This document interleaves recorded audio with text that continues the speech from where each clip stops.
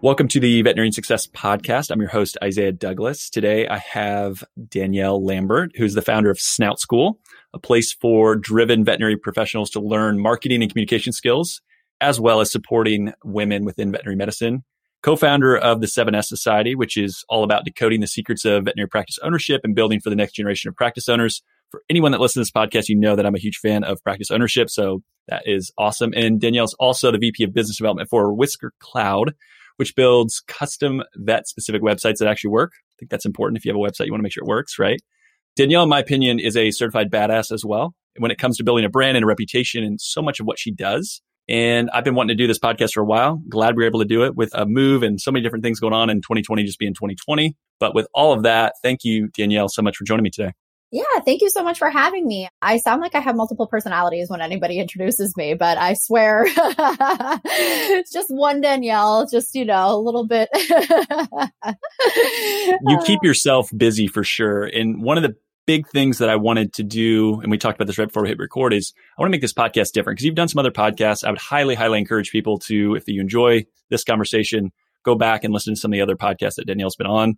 And I can link to those in the show notes because I think there's a lot of good information that's out there. And you've shared a lot of your journey and why veterinary medicine and some of those different things. And it's like, that's out there. Let's talk about something different. And yeah, I'm excited. Yeah, no, I'm really looking forward to it because I think the reason why it sounds like I have multiple personalities is because I have multiple interests. So I fall down all sorts of different rabbit holes all the time. And most commonly when I am talking to different veterinary podcasts, it totally does end up being about like, okay, how do we market your veterinary clinic? But I love talking about so many other things. So I'm excited to kind of jump in with you.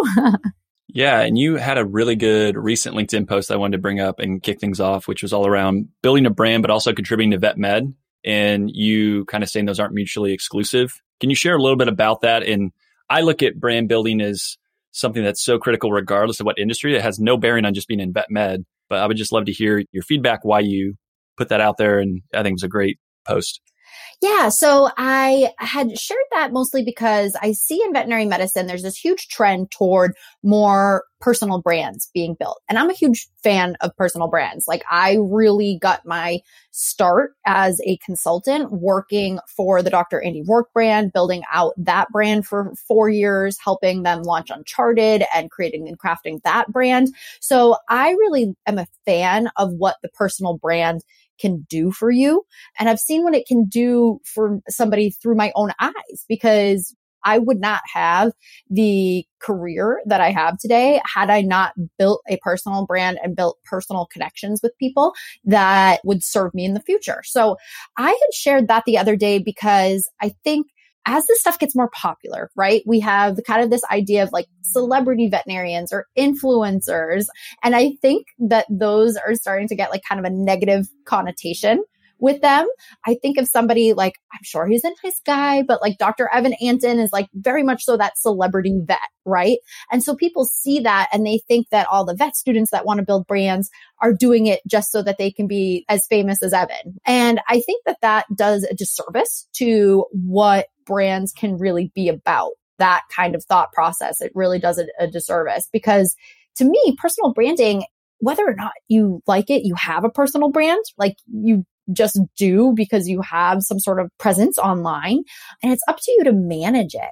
And I just work with so many personal brands in this space. I have a group of 10 women that I've been coaching for a whole year on this stuff. And I also work with veterinary professionals throughout the year in a boot camp kind of style thing about personal branding. And I find so many people that want to do really good stuff with their personal brand. They want to achieve something more than just fame. They're trying to educate or connect or change something. And I think that that is the kind of impact a personal brand can have. And I kind of just wish we'd start to see it that way more, I guess. 100%, 100%. And I think even in today's culture, regardless of what you buy or what you're looking for, branding is more relatable than some big corporate logo or slogan. People want to buy from people from that standpoint, and they connect better that way. And I've seen that in financial services. I've seen that in so many different industries where people carve out their own piece. And it's like, yeah, you might work for this larger corporation or this larger entity, but then you have the individual brands within it and people connect and resonate there. And that's how you can build and foster that relationship. So it's not going away. I guess the question is, what constitutes a good brand? And For those Yeah. that want to start thinking about, you talked about the boot camp and some of the things that you do.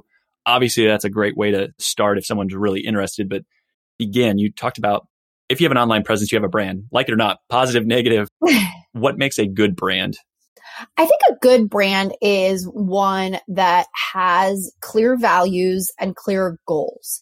And I think it's one that is also authentic and transparent. I kind of use this example a lot because I come from a practice management background, right? I managed my family's practice for like 5 years and was like a CSR and floor sweeper for a billion years prior to that. But I really use this example a lot. When I started Snout School and I started consulting, I 100% could have built, there was nobody at the time talking about practice management type topics online, right? This is like 2013. There's hardly anybody doing a really great job of that, especially on social media. So I could have built a brand that was about practice management, but it would have been inauthentic to me and my skill sets. I like to always encourage people to build a brand that plays to their skills in a very like authentic way. So Snout School became about marketing your veterinary practice because that was the part of management that I was good at. I was terrible with OSHA and details and I don't know, like inventory. I hate inventory. So I built a brand that was based on that. And I think that that is what is super important. You want to build something that is very authentic to who you are. I think that's what's exciting now that everybody can kind of have a brand.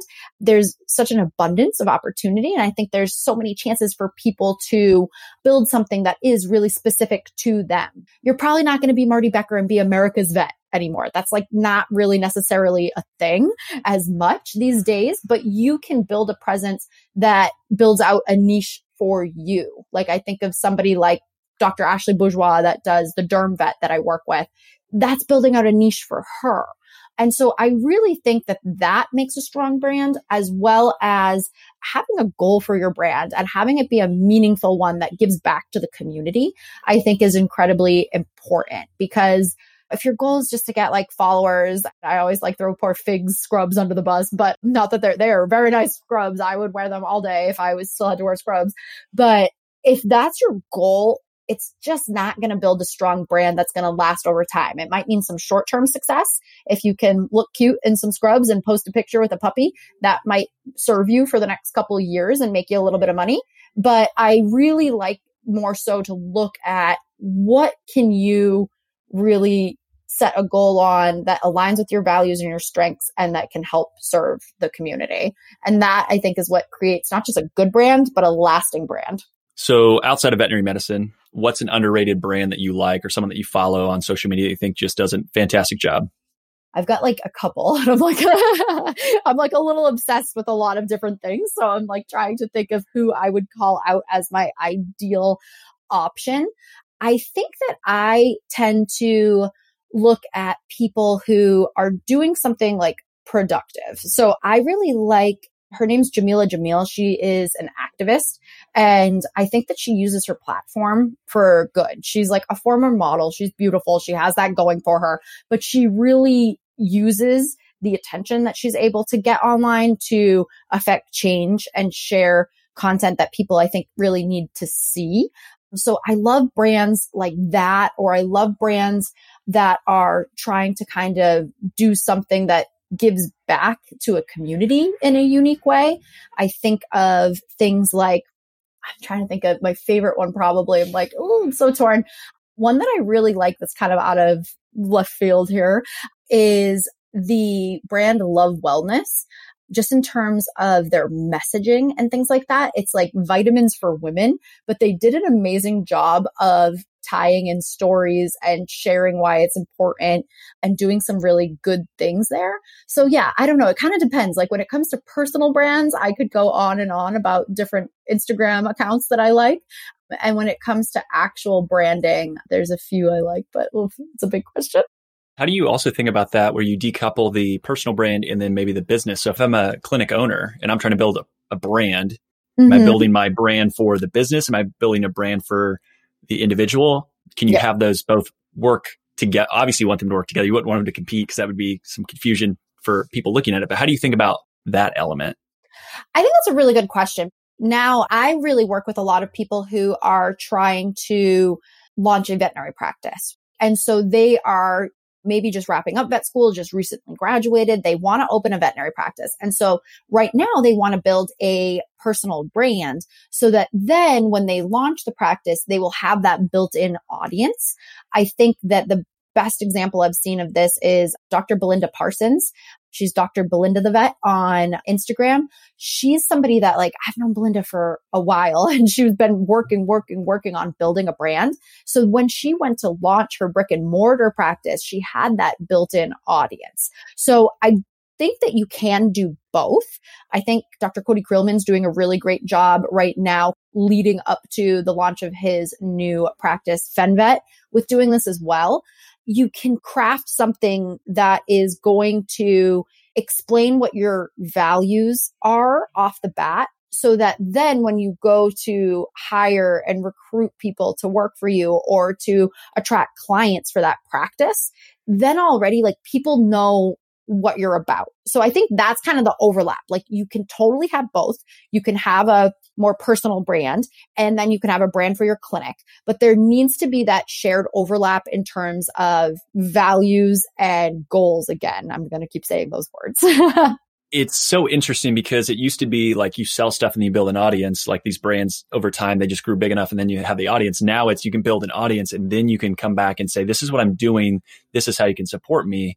Yes. And I think that is such a interesting dynamic where technology and social media has made the world a lot smaller, where you don't need $100,000 to go pay someone to put out radio ads or TV. And that just seems so silly to us now, knowing what's at our disposal, but it still can be overwhelming or difficult where people think, oh, the train has left the station. Everyone's already built all this stuff. It's whoa. We're so early. You can still do your own thing. So early with all of this. I think it's a good point because I get that a lot from veterinary students, oh, I can't do this because everybody else is already doing it. And you're no, if you really stick to your niche, your local area, your strengths, you don't need to have 20,000 Instagram followers to be effective. If you have 750 people in your local area that know, like, and trust you and want to come to see you as a veterinarian, that's super powerful. So I do think it is powerful for that reason. And like you said, from the financial side of things, that speaks to me because that was really why I started Snout School the way I did, was because I was a practice manager. I was making $18 an hour. It was not a luxurious practice manager role because when you work for your dad, he's like, no, that's fine. You're fine. Did you need money? You don't get a really great salary from your parents. So I really had to bootstrap things, right? And so that's another reason why I love social, is because if you put that sweat equity in, it will pay off. I think of somebody, again, Cody Creelman. I've watched him hustle for 7 years building his brand. He was one of my first internet friends. And he went from just hustle on the internet to being a partner in a practice group up in Canada. And because of that, he was making, I think, upwards of $700,000 a year at a point because of the business that he had grown. He grew that business, I think, from $2 million to $10 million in the time that he was there through the sweat equity of social media. And so then all of a sudden he's making a great living, just putting all his financials out there, but he talks about this stuff publicly. And I think that that is kind of the cool thing about it because it has that equalizer to it. You could compete with things, big corporate stuff that have maybe bigger ad spend than you if you put in the sweat equity. And the bigger corporate entities, and again, not say anything negative about consolidators and someone that wants to be an associate for their whole career, but you think about being able to differentiate and be different than kind of the messaging that a large hospital is going to have. It has to go through so many layers and you might not have the same flexibility where independently you can say whatever you want to say, again, within reason to not hurt yourself, but be a truly authentic, like you talked about before, which is in a world where everything's instant and relationships are hard to get really deep ingrained. Yeah. If you can be super authentic, people that resonates with, wow, that's different. Doctors, so they talk this way. That's so different. I've never heard a veterinarian say that. And if you do something like that, I think that can build so much more trust and credibility. So, 100%. And we connect with people over the weirdest stuff. You might build a personal brand and you might talk about the yoga or bar studio that you like to go to. And if somebody's like, oh, that veterinarian, she goes to the same bar studio as me. And all of a sudden she's going to want to go see you because she feels like you guys are similar. And that makes them feel, again, that know, like, and trust kind of vibe that we always talk about in marketing. It accelerates it so much. For sure. And I definitely do agree. That's one of the things that I think corporations, they definitely have the budget to advantage, but corporations also, they just are slower moving on this stuff. The social media posts have to go through 300 different people before it gets approved to post. And that's definitely where people that are in more private practices have an advantage. Yeah. And we talked a little bit about Snout School, and I want to come back a little bit to that, just with the creation and kind of the journey there, because you have quite the squad at Snout School right now, which is really awesome to see. But how has the business grown? What's on the horizon? You want to share a little bit about what's the latest and greatest with Snout School? Yeah. Oh, of course. I'm a terrible secret keeper. I can't keep a secret worth anything. So we are really shifting to focus more and more about empowering women in their careers. That's been kind of like a slow and steady change over time. But I think the marketing and the communication is such a big part of that. But it's also giving women the opportunity to create educational products and sell them online and make money off of that, because it's something that has helped me so much to have that kind of income in my life. So we're starting to share that more and more. So yeah, you're going to see more educational stuff from us in different topics in the future is probably the biggest thing that I can allude to. And the other big thing that is coming is I am merging my business with my mentee, Cheyenne Flirks, who has been an amazing social media manager for the industry for a couple years now. And I've just watched her grow, and we're starting to help women manage their brands, because it's a lot to do. Okay. Cause we're talking about personal branding here, and I said sweat equity a few times, and I meant sweat equity. It is not easy work to run a whole brand by yourself. So we're definitely trying to get to a place where we can teach women how to monetize, help them monetize, and then also support them in running their brands. I love that. Congratulations on the partnership. I went through a partnership merger earlier this year. It takes a lot of time. There's a lot of late nights and conversations and trying to figure out how does this all work? How does it come together and be something that's greater with two people versus just one? And that's really exciting when you can find someone else to kind of share the burden, but also support you in ways where every day is not going to be rainbows and butterflies. But when you have someone else that can encourage you and pick you up, and maybe they're having a good day and you don't, that, there's so much power in that. So that's awesome to see. It's huge. I think a lot of times, and I've talked about this a little bit because I've totally perpetuated this, where it's this idea of you have to hustle, do everything yourself, work hard, work all the time, right? And it's not sustainable. And I think especially in 2020, we're really realizing what matters. And that was a big thing for me, was I was listen, I want to be able to have some level of work-life balance. I can't be doing everything. And it was hard for me to let some things go. But I also am hey, listen, you're always advocating for people sticking to their strengths. Cheyenne has other strengths. There's some other women that we're going to be involving on our team that have other strengths that I really don't have. And so I think it's going to just kind of help us grow in the end. But it is, you're so right. It's so scary initially to get all merged and everything. And it's stressful. It's like getting married to somebody or something. You got to have all these open, honest conversations and make sure you're on the same page. Absolutely. It is totally like a marriage from the standpoint of you can't then go make all the decisions. You have to run that by your partner. You need to have those conversations. You can't say we're going to go this direction. Might be the right direction, but you need to at least have a conversation around it. Oh my gosh. No, I have such an appreciation for that from my 7S co-founders, besides Cody, Dr. Dan Markwalder and Dr. Adam Conroy, that I know you're familiar with. They really taught me that business partners are very much so a married couple. They crack me up because they will fight and they will go through everything, but they have each other's backs. They are so funny. When I was helping them build their brand, getting them to align on what their story was, this 3-hour conversation, because they had a different version. It's if you asked an old married couple how they met, and each person had a different version of how they met. But yeah, 100%. You got to have somebody that is that dedicated and on board with you. And it's something, as people build personal brands, find other people that you can kind of lean on that are maybe doing the same thing. So you have some kind of support network. Don't do it all by yourself. Yeah. And I think it's trying to find someone that can complement what you are good at too. You can't have the exact same overlap because you're going to want to do the same things. Yeah. There's nothing wrong with having similar skill sets, but you want to have someone that can kind of complement to maybe do some things that you aren't as good at. And that's what I've seen. The best resource, and I don't know if you use any resources or just talk to different people, best resource that helped us through our merger and partnership was the Partnership Charter by David Gage. It's a great book. It kind of is all around setting expectations in a partnership from day one, or fixing the one you're in. He basically was a all I can think of is moderator, and that's the wrong mediator. There we go. Mediator through all these different failed business partnerships. And he just took all that information and was like, this is what I've seen. This is how you can talk about it before it gets that bad. Yep. So fix it or have open, honest conversations. And it's a really good book. It's easy. I'll link to it. I think I've talked about it multiple times, but it's such a good book.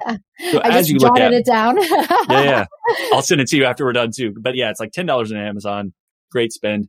And it will certainly be helpful. Thinking about switching gears from the partnership and Snout School, when you think about like online marketing in veterinary medicine, it has a long way to go to kind of catch up with the rest of the world, right? Like just business in general. And I know when I chatted with Dr. Peters Weinstein, he talked about veterinary medicine is competing with so many other services for dollar spend for people. But there's not an infinite resource of money. And so you're still competing. Where is kind of the state of marketing in veterinary medicine in your opinion? And also, where do you think it needs to go? And is there an industry that you would try to say, yeah, if you look at this industry, they're doing a really good job and you can take some of those tactics or ideas? I always talk about swiping things, steal with integrity and pride. You don't have to reinvent the wheel. Just look at other industries that are doing really good things and then bring it into yours. Don't always look for inspiration in your own industry. Right. I think that is a really good question. I think we always need to remember that we are a service-based industry at our core. And I think that gets forgotten a lot. In terms of where we're at, I think we're genuinely still in our infancy because we still are dealing with a lot of the old guard thinking that it's inappropriate to even like market or advertise yourself, or our dear Canadian friends, like a lot of their VMAs block them from being able to advertise themselves in any way, shape or form. And I think that we need to kind of have this realization that again, building a brand, it's not all for these narcissistic buy, sell kind of reasons. We are in this more, it's relationship building to build a brand. And I think the more that we see that, the more authentic marketing that we're going to kind of get to. But yeah, veterinary practices, they're still at this point that like they stopped spending money on typical advertising. Thank God, most of them. The last person I found that was still spending a significant amount of money on the yellow pages was like 4 years ago, but I still find them occasionally. But we're still at this point where we haven't reallocated that money and that effort. And we also haven't realized that we need to up our game. It was typical to say like, oh, 1% of your gross revenue should go into advertising. Now, finally, some of my near and dear practice management consultant friends are saying higher numbers, like 2 to 3%. And the thing is that I don't really know where that money is getting spent, to be honest. I see them like maybe you're paying $199 a month to Whisker Cloud for your website, right? But then I don't know what else people are spending money and time on. Like we need to really look at where we can compete with these other industries. And to call out an industry that I think that we could kind of look at a little bit more, service-based stuff in general. Like I think a lot of people that do different beauty care providers, for example, like different estheticians, hairstylists, stuff like that. I think they do a really good job of showing their clients, showing their work, connecting with them and reaching out to them. Like if I post a picture of myself on Instagram and I tag it in a location, all of a sudden I get a bunch of hairstylists in my DMs being like, oh, your dog is so cute. And I'm like, why is a veterinarian not telling me my dog is cute? It's things like that that I think veterinary medicine needs to learn to allocate a little bit more time and effort into what it really takes to do good social media and like the real authentic interaction part of it. That's a hard sell because in a veterinary clinic, if you're not actively holding a fractious cat, you're not working in a lot of people's mindsets. And it's like, you might need somebody to look like they're dilly-dallying on their phone, but really be chit-chatting with the local community on Instagram and things like that. So I think we have a lot to do in that regard. I think we could be spending a lot more money on advertising like Google and social ads. And I think we could also be doing a lot better with email and text marketing. So yeah, basically look at almost any industry and they're doing better than us though, honestly. Yeah. And I think the point on the 1 or 2% spend on marketing is very much just what's ingrained in people's minds. But if you look at other industries, you know, especially in tech, they're spending like 10, 15, 20%. Again, I know you can't do that in veterinary medicine. Yeah. There's some reason for it. But right now, having conversations around marketing, everyone's so busy, right? Pandemic puppies and everyone's coming in and we're just busting at the seams. I've seen people put on their websites they're not taking. Mm-hmm. And to me, it's like, okay, if I'm that person, it's trying to understand, okay, maybe I'm going to cut back my marketing, but a lot of times marketing is not for today. It's 6, 12, 18 months in the future. So you want to build that over time. It's not hey, I put an ad up and I got 3 new clients from it. Like it's so hard to measure that and see it quickly. And so you don't want to just not do it for years and then all of a sudden be like, I need to turn this on. Can you talk a little bit about that? Because that's what I see. It's a reactive thing so often for a veterinary clinic. It's like, we are slow today. It is an emergency. What could I do right now to fix it? And it's like, you needed to be keeping up with this stuff all along. I think if I had to say what was like the biggest missed opportunity in marketing in veterinary medicine, it isn't necessarily like platform specific. It's more people really focus on new clients, new clients, new clients. Always. It's like shiny object syndrome, right? Like that's a joke amongst speakers that if you want to get people to show up to your talk, say that your talk is about new clients. Then you like bait and switch them and tell them like, oh, actually it's going to be about client retention. But that's the biggest missed opportunity to me right now. A lot of people are freaking out. They're so busy with just new visits and new patients and pandemic puppies. But the thing is like, what's your average transaction looking like? What's your client retention looking like? I really think that we need to remember that we could be doing a lot of things that drive revenue and drive compliance with our existing clients, right? Like, great, you're busting at the seams and you're super busy, but what's your heartworm compliance like? Dogs on average usually get like 3-4 months of heartworm prevention. What does that look like at your practice? Because all of a sudden, if you focus on that kind of a thing, you can market the hell out of it to your existing clients. And all of a sudden that can drive revenue up in a more passive way. Like, I think we need to kind of expand our idea of what it means to make money for our hospital. It's not always just exams and vaccines and surgeries and services like that. Like, if you aren't driving compliance on these things, you're missing an opportunity to make money in a way that isn't as labor intensive for sure. So I think little things like that need to kind of be unpacked for sure. Yeah, I think that's a great point. We talked about different channels. And do you think that there's a channel that's underutilized, overutilized in veterinary medicine, or just any thoughts across where is time well spent or poorly spent? So I think when you kind of said, what's the state that we're at with vet med marketing? I think we're finally at this point where I think I have a finger on the pulse of what people are doing because I have a group of like 8,000 people. They seem to be bought into the idea that you need to be on Facebook, but they finally just caught on to like, okay, we need to have a Facebook. Honestly, I feel like the ship has sailed in a lot of ways for getting free attention on Facebook. So I really would encourage veterinary hospitals to look at Instagram. It is not, people still think it's like for a really young demographic, and like the largest demographic growing on it is women that are like over 45.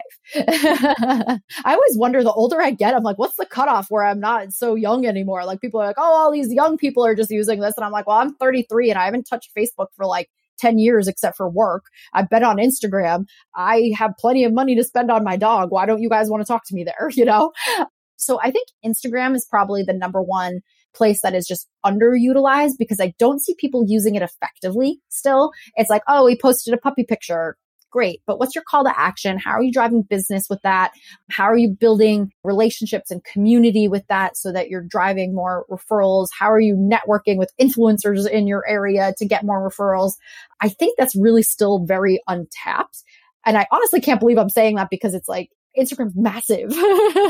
Like it's not a secret at all. But I think probably Instagram. And then also I think just genuinely effective email marketing does not really exist in our space overall. It's like sales emails and bleh. And I think there's a lot of missed opportunity with really genuinely effective email marketing that builds a relationship and makes people feel more connected to you versus just being like, we have a sale on whatever online store you use today. I don't like that stuff. Yeah. What about, and this is something I wanted to ask you about. I just look at LinkedIn and you can target people within, let's say, hey, I'm sitting in Carmel, Indiana today having this podcast. If I'm a veterinarian, I could say, okay, I want to find anyone that works in this area, that lives in this area, and just connect with them and just share content and education on that platform.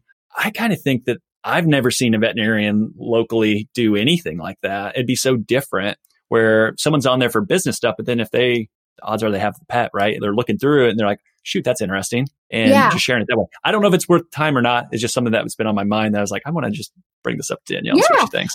So here's the thing. If I was going to use LinkedIn, I would come at it from the angle of being a local business owner and connecting with other local business owners, right? Think about, you've got local insurance brokers and plumbers and whatever, like people that offer all different kinds of services that are on LinkedIn. Real estate agents would be a huge one to connect with, because if people are coming into a community and they need a veterinarian, a real estate agent could definitely be your friend. So I think that I would come at it from that angle if I were to go LinkedIn. I love LinkedIn with my personal brands. I do tend to recommend building a LinkedIn presence. It doesn't come up as much with the veterinary clinics, honestly, because it takes so much just to get them to do like a Facebook. Like, again, that's where I don't feel like we are putting enough sweat equity in like the time and allocating funds to just paying people to help us with this, whether it's in-house or outsourced. There's so many opportunities. You just have to be willing to be a little creative and commit to them. So I love that idea. I think you could just totally do something good with LinkedIn. It just need to be local and, like I said, kind of connecting with the other local small business owners. Yep. I think consistency is the theme throughout this. You can't do it and expect it to happen overnight. You have to be consistent with it over time. And huge. Interesting. Consistency is a big one, and it's hard, right? I'll be the first person, like the last couple of weeks with my move and everything, I'm like, I fall off. And so I think sometimes people get scared where they think consistency has to be perfect all the time. If you fall off for like 2 weeks, the world isn't going to end. Your audience will still be there, but you need to at least commit to coming back and showing up and adding value pretty frequently, for sure. And that's kind of where I see vet clinics struggle too, because honestly, they're so busy and they're getting pulled in different directions and they don't prioritize the marketing, because it is very much so always just reactionary, right? And it's like, we're busy today, so screw your marketing thing. That's a nice idea. We need you to help with this. And they like pull these people away. I constantly see it. Like people get assigned to be the marketing person at their clinic and they aren't allocated any time to do it. So it kind of, which frustrates me from a manager standpoint. I'm like, you're setting people up to fail. Honestly, you could do so many different things. There's not one right answer. It's the thing that you're going to be able to commit to, I guess, is probably the best option for you in terms of a platform. Yeah. And switching gears, again, there's no way I do like awkward transitions sometimes, but just switching from like marketing and kind of what we're talking about. One of the things that I've appreciated and seen, and I think you've done a fantastic job, is you've been a vocal person when it comes to racial equality and pushing for change within vet med, which again, I've appreciated. I've seen that. I wanted to ask just, you've done the t-shirts, which is there's no space in veterinary medicine for racism. Have you always been in, I guess, this passionate? Has it changed? Has it evolved? Can you just talk a little bit about what you're doing in that role? Yeah. I love this topic because I think it's incredibly important. And I think it's something that we need to get comfortable with talking about. A couple months back when we had all the protests after George Floyd's murder and all of these things that were going on in the world, a lot of people in vet med were like, we don't need to talk about this. Let's not get political at work. And I was like, no, this isn't political. This is about treating people equally. And I think that is absolutely critical in an industry that really struggles with team culture and a lot of negativity. A lot of that's going to be sourced back to the fact that you need to look at this stuff and you need to think about what's going on with it. The t-shirts have been an amazing success. We donate all the profits of those t-shirts in the Snout School store to Black DVM Network. And we've raised a couple $1,000s for them already, which is just amazing to me. I didn't expect it to kick off like it did. It got so popular. We have like knockoff shirts. I was like, I did not expect this to happen. But in terms of it being something that, whether or not it's always been on top of mind for me, I am somebody that I hate injustice of any sort. Like I hate things to be unfair. Everything needs to be balanced. I'd get really woo-woo with you and tell you that my astrological moon is a Libra and I like things in balance. I'll spare you the horoscope reading. But I genuinely am somebody that always cares about that stuff. My initial drive for a career path was going to be law. I have a political science degree. And so I genuinely do care, but I didn't always get it right. Okay. I can think of like 2 years ago, I was at a women's leadership conference and I looked around and I was like, everyone here is white. Okay. You picked 100 women in veterinary medicine to be leaders and there's like one Black woman, like pretty much everybody is white. And I started to kind of just visually see it because it's very visually apparent in veterinary medicine. And I wanted to fix it, but I was so naive and just didn't know what I was doing at all. And just kind of was always looking to, when I was recruiting women into our Snout Squad mastermind, I was like, I'm looking for women of color that want to be involved in this, right? And I was so super naive because I was like, you can't just come out and be like, I want women of color in my squad. It looks like you're going for the diversity hire. Like that was a terrible, it was not my intention, but it wasn't a good strategy. I learned in the last couple of years, thanks to people like Dr. Lisa Greenhill and others that have been willing to kind of share education with us. And even though I do not think it is Black people's role to be educating us, there's Google for that. But through the women that have just been so supportive and helpful with their time and their resources, I've really learned that you got to walk the walk on it. And so it's not just about coming out and being like, I would love a Black veterinarian in my Snout Squad. That's great. But what have I actually done to support that community? And that's the piece that I was missing. So this year, I've really tried to make a big effort to think about ways to actually support that community. And what Dr. Tiara Price was doing at Black DVM Network just stood out to me. And also I just have a near and dear place in my heart for a female entrepreneur that is like running stuff by herself. Like she's built that by herself and she went to UConn like me. So I was like, I want to help her.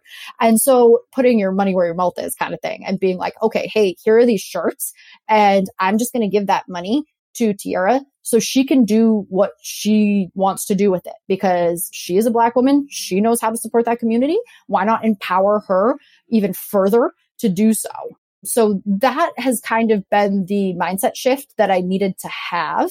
So by no means have I been some sort of magical expert on this, and I'm always still learning. But I think that it is so critical for us to have these conversations just because the more vocal that I got about it, the more people started to share stories with me that made me realize how deep these problems are. People who have faced a lot of different kinds of discrimination in their life, from Black veterinary students telling me that they went to vet hospitals and tried to apply for externships and they told them, oh, we don't have any spots. And the next week their white classmate has a spot. Things like that, that are just super disheartening to realize you live in a little bubble and then you realize like, oh, wait, outside of this bubble, we have some serious issues.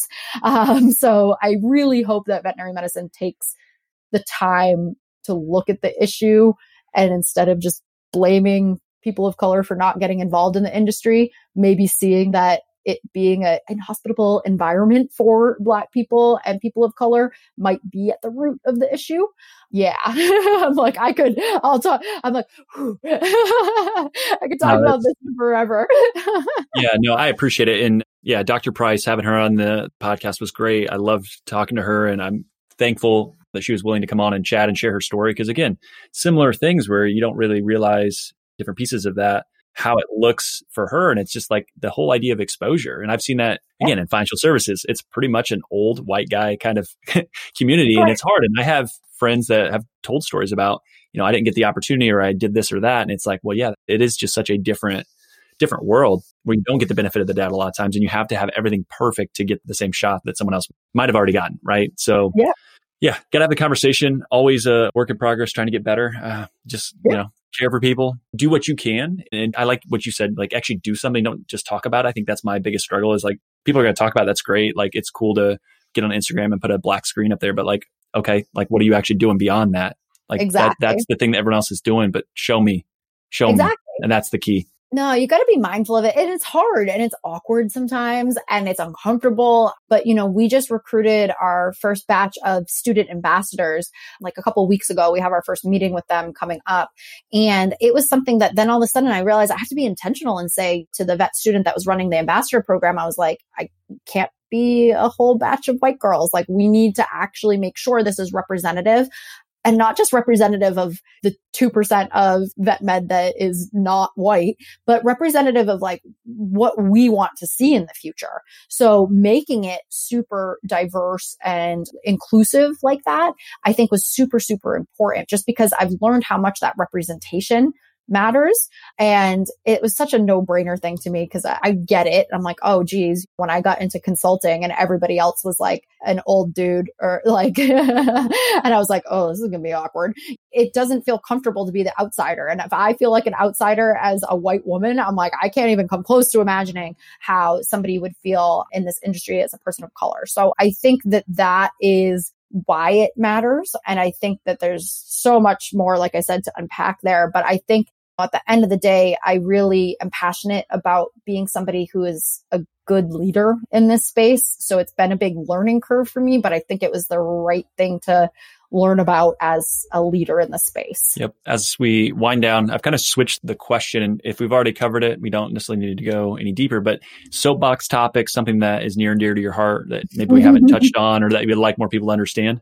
Oh, if I had a soapbox topic, kind of besides, I mean, I totally just want to ask my soapbox about racism in veterinary medicine, and I could go on forever on that. But my soapbox topic at the end of the day is really just that veterinary medicine does not have to be this one path kind of career for people. I think it is so important to realize that there are roles for so many different types of people in this space. Veterinary medicine needs all different kinds of minds and skill sets. And I think it is absolutely critical for us to really start to see that and support it instead of just rewarding like, oh, you got good grades and you're the best surgeon on earth. Like that's the only person that's valuable in our space. No, the person that is great at communication is valuable. The person that can make the branding that looks beautiful is valuable. The person who teaches on subjects that nobody else does is valuable. And I think that is something that I want to kind of see more of because I've just made up such a bizarre career path for myself, but it's so rewarding. Like you don't have to just follow a typical path. And I love stuff like that. Like I've fallen down a lot of rabbit holes lately and something that might actually be good for your podcast with people who are vet techs that own their own mobile practices and like make great money doing that. And it's like, why can't we talk more about people that are doing different things and that are making decent money and that are happy? I think we'd see a lot more of that if we just started to value everybody's different, diverse skill sets. I love it. Yeah. And I will likely be reaching out to you for maybe some intros for people to talk to. Again, lastly, for those that don't know you, where do they find more? How do they get in touch? Where can you be found across the World Wide Web? Yeah. Absolutely. If you want to chit chat with me directly, Instagram's probably best. I'm at Danielle Snout there. And if you're interested in learning more about Snout School and everything that we have to offer, head on over snoutschool.com/start and you can get our starter guide. We're revamping it right now, but it's going to have all sorts of goodies for you from tips to help you kind of launch your brand to things to kind of support you in building your confidence and all sorts of goodness in there. So that probably is the best place to check us out, snoutschool.com/start. Awesome. Thank you so much for the time. This was a great discussion. Everything that I hoped it would be. Great. Thank you so much for having me.